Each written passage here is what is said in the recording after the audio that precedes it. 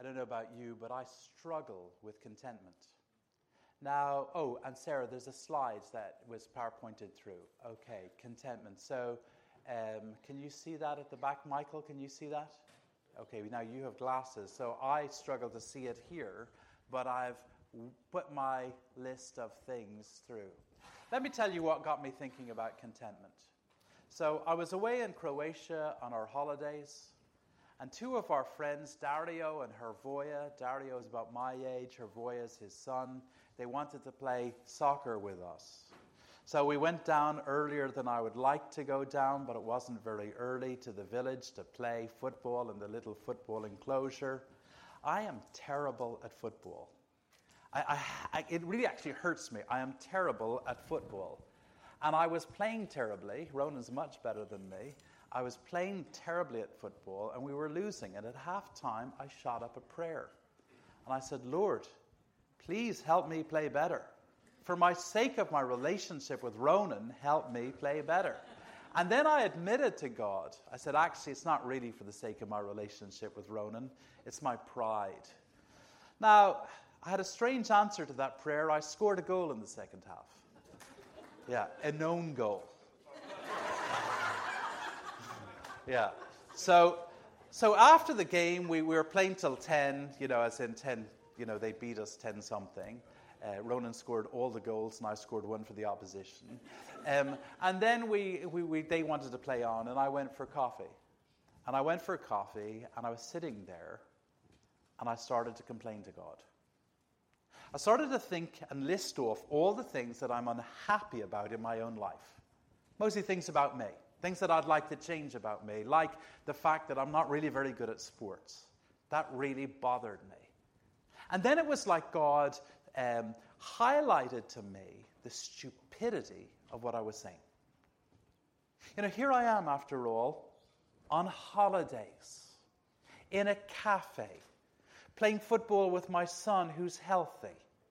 How many people would have wanted that? I started to think about the majority of the world out there, where those are luxuries that so many people don't get to have.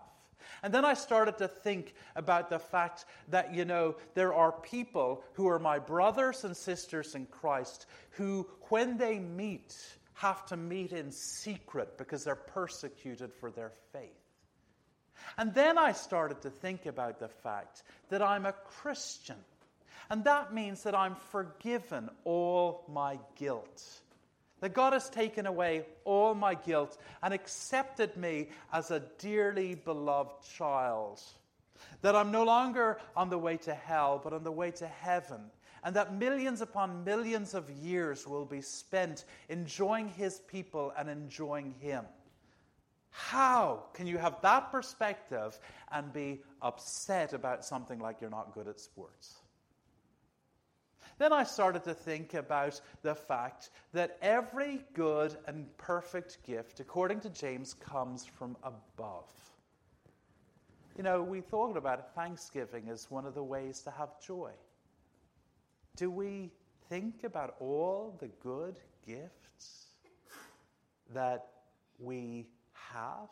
Marie's talk was so relevant. You see, we get discontent when someone has more chocolate than us, but we forget about the good things that God has given us. And it's sort of, we live in a world of comparison. And so and what we forget is that God in His wisdom gives us perfectly what is good for us. And He knows, and He calls us to trust Him. And surely we can trust Him. Just look at the person of Jesus. Look what He's done for us. Surely we can trust God of this universe, who has revealed Himself in the person of Jesus. Surely we can trust Him to know what is best for us. I started thinking of Philippians chapter 4. And in Philippians chapter 4, the Apostle Paul talks about the secret of contentment. And I went home, I spent the day thinking about contentment. And I started to think about the secret of contentment. What on earth is Paul talking about? And I came to the conclusion that the secret of contentment is Jesus. It's who we are in Him and what we have in Him, irrespective of our circumstances around us. I have 3 points in this talk with regards contentment. The first thing is that we need to learn to value the ordinary. Our 2 readings are about that. The second thing is we need to resist envy. And the third thing, and this was the surprise that came to me that day, the third thing that we need to do is that we need to see the beauty in redemption. I like this radio series. It's called Lake Wobegon. Some of the older people might remember it. It's one of those comedy sort of satirical things, or whatever you'd call it. And in Lake Wobegon, it's a fictional place. The guy says, Lake Wobegon, where every child is above average. But you know, not everyone can be above average. But that's what we all aim for. I was saying to Sibrin this morning, when I was in primary school, maybe this is oversharing, but when I was in primary school, I wasn't very good. I wasn't very bright. I spent a lot of time looking out the window. And when it came to the final report from primary school, my report said, Paul is of average ability and below average standard. And the funny thing is, that might sound harsh, but actually looking back on it, it was true. You know, I couldn't deny it. I was bottom of the class, near the bottom of the class. And there was nothing, and there is nothing remarkable about my brain. Why do we find average such an offensive term? Why are we scared of ordinary? Because God isn't scared of ordinary. Look at 1 Corinthians chapter 1. Not many of you were wise by the world's standards. Not many of you were of noble birth by the world's standards. But God chose the things that weren't to shame the things that are. God has a desire, almost a preference for that which is ordinary. And then you go to the other reading, Proverbs chapter 30, and it says, and he prays, give me neither poverty nor riches. He wants ordinariness. And I was challenged by 2 things when I looked up that verse one time. And it was someone who was saying, this isn't just about money. This is about everything. How you look, your level of success, your popularity. That ordinary is good. And then the more challenging one is he said, would you pray this for your children? Like, who wants to pray, give me ordinary kids? You know, we all want our kids to be exceptional. What's wrong with ordinary? Now, it does say, God chose not many of you were wise and so on. There are some people that God brings into his fellowship that are exceptional. That's okay. But he loves ordinary. And what I want to say is, ordinary is ordinarily, I think I've written this down, ordinary is ordinarily the most fertile ground for spiritual growth. The most fertile ground ordinarily is ordinary for spiritual growth. It stops us from pride. It stops us from resentment. Ordinary. Isn't it strange? And I'm not telling you not to encourage your kids to work hard and stuff like that. But isn't it strange, given all the talk about the deceitfulness of wealth, the dangers of success, the love of the world, that so often we push our young people into achieving extraordinary when extraordinary comes with a lot of temptations. Ordinary is ordinarily the most fertile ground for spiritual growth. Don't despise ordinary. Don't always look for extraordinary. Be content with the areas in your life that you're average or even below average. The second thing is to resist envy. Someone said many years ago that envy is sorrow at another's good. You know, you're sad that someone has something that you don't have. I looked up the opposites of envy on Google, and these were some of the words. It said the opposite of envy is generosity, friendliness, calmness, and contentment. And the Proverbs talk about this. Proverbs 14 verse 30 says, "A tranquil heart gives life to the flesh, but envy rots the bones." In other words, envy can actually make you physically sick. You can become sick with envy. Now, I started thinking, how do you deal with envy? Well, I want to suggest 3 things. See the harm that it does you. Envy will rot your bones. See what you have in Jesus, because Jesus has been good to you. And then there's a third one that when I looked up an article, it talked about serving each other as a way to deal with envy. You see, when you serve someone, you're doing the opposite of envy. Envy looks at what another person has and wants to take it. Serving looks at what you have to give to someone else and wants to give it.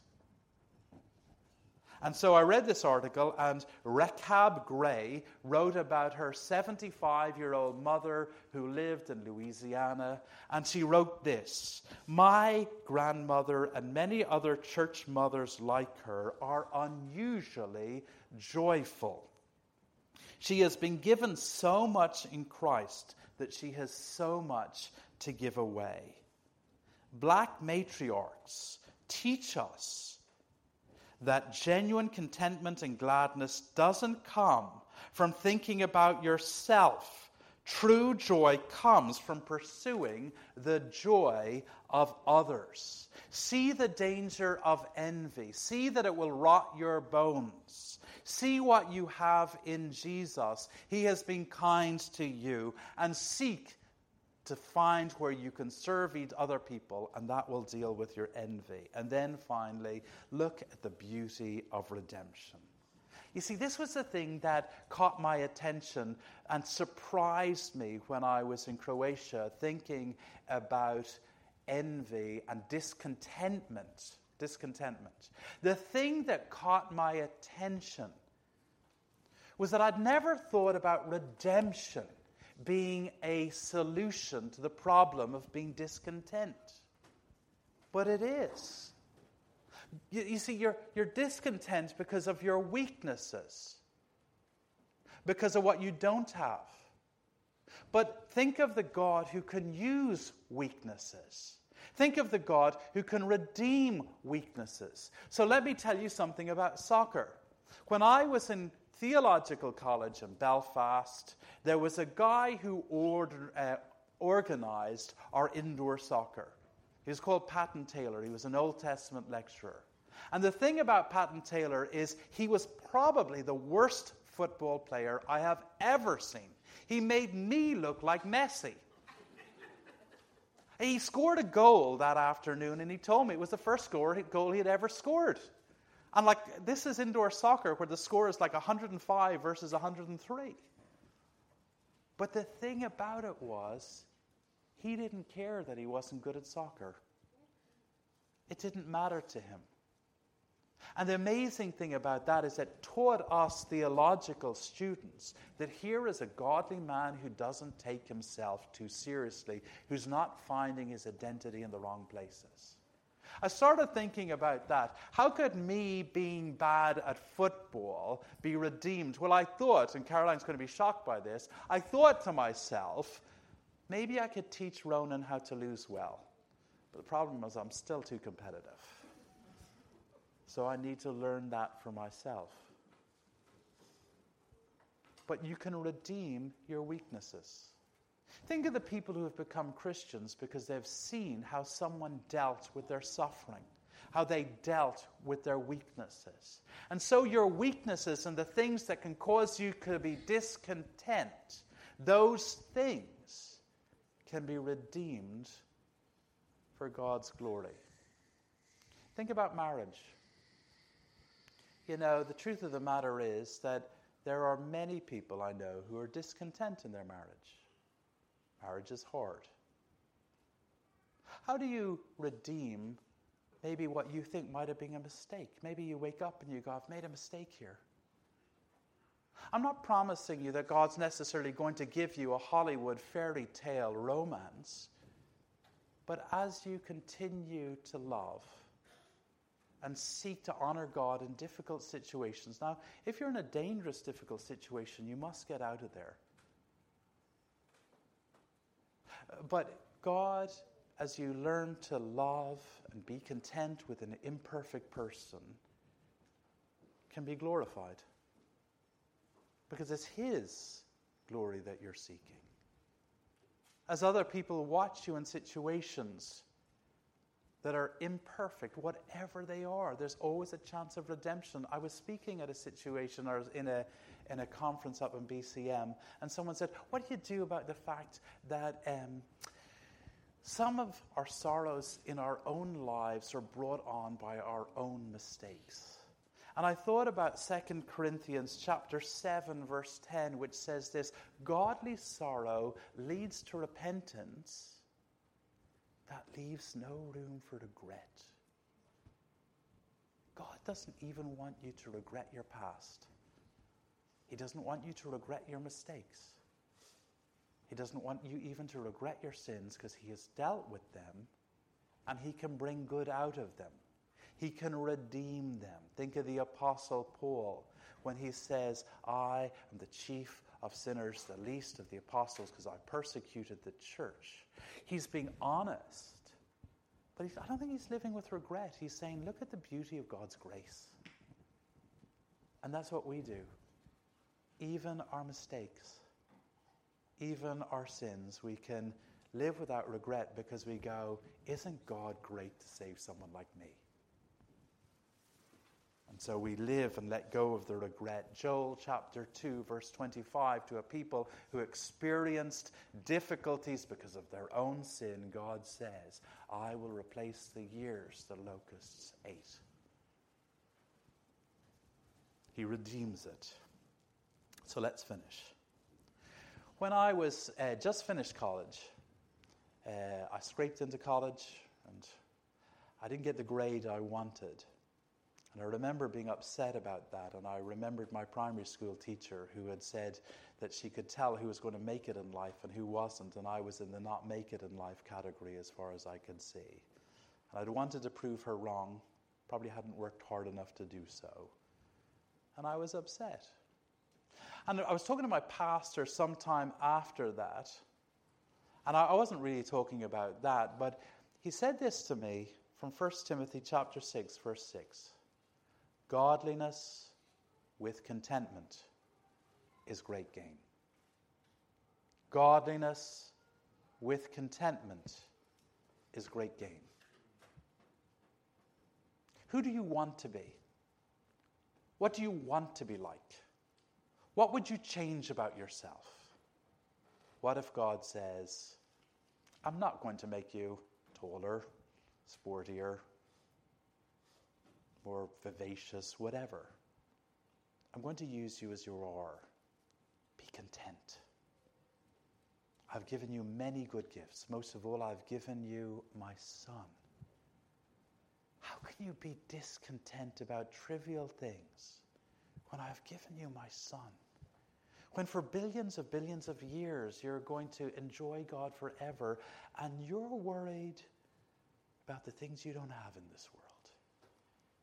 Get that sense of perspective. Rejoice in the ordinary, because God loves ordinary people. Fight envy with all your heart, particularly as you serve people. And see the fact that even the things that you have messed up in life, today is the day that redemption can begin, where you begin to acknowledge, yes, I messed up, but you know what? I'm trusting the God who's got my future in His hand. And let me finish with the words of a hymn. It's from the hymn, Dear Lord and Father of all mankind, and I think it's appropriate. It says, drop thy still dews of quietness till all our striving cease. Take from our souls the strain and stress, and let our orders lives confess. the beauty of your peace. Amen. Zacchaeus, would you pray, and then we'll sing our last song.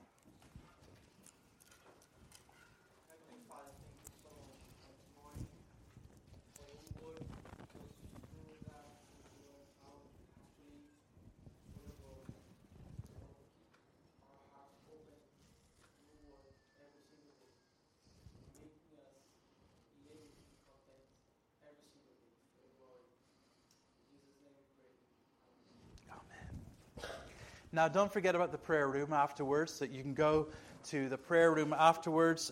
Myself and Marie will be there in about 5 minutes. Have a quick chat with her if you want to grab her for weekend away stuff. But then she'll be in praying, and then you can target Emerson. Want as many people going in the weekend away as possible. It's a great opportunity to enjoy each other. And our closing hymn is Come Behold.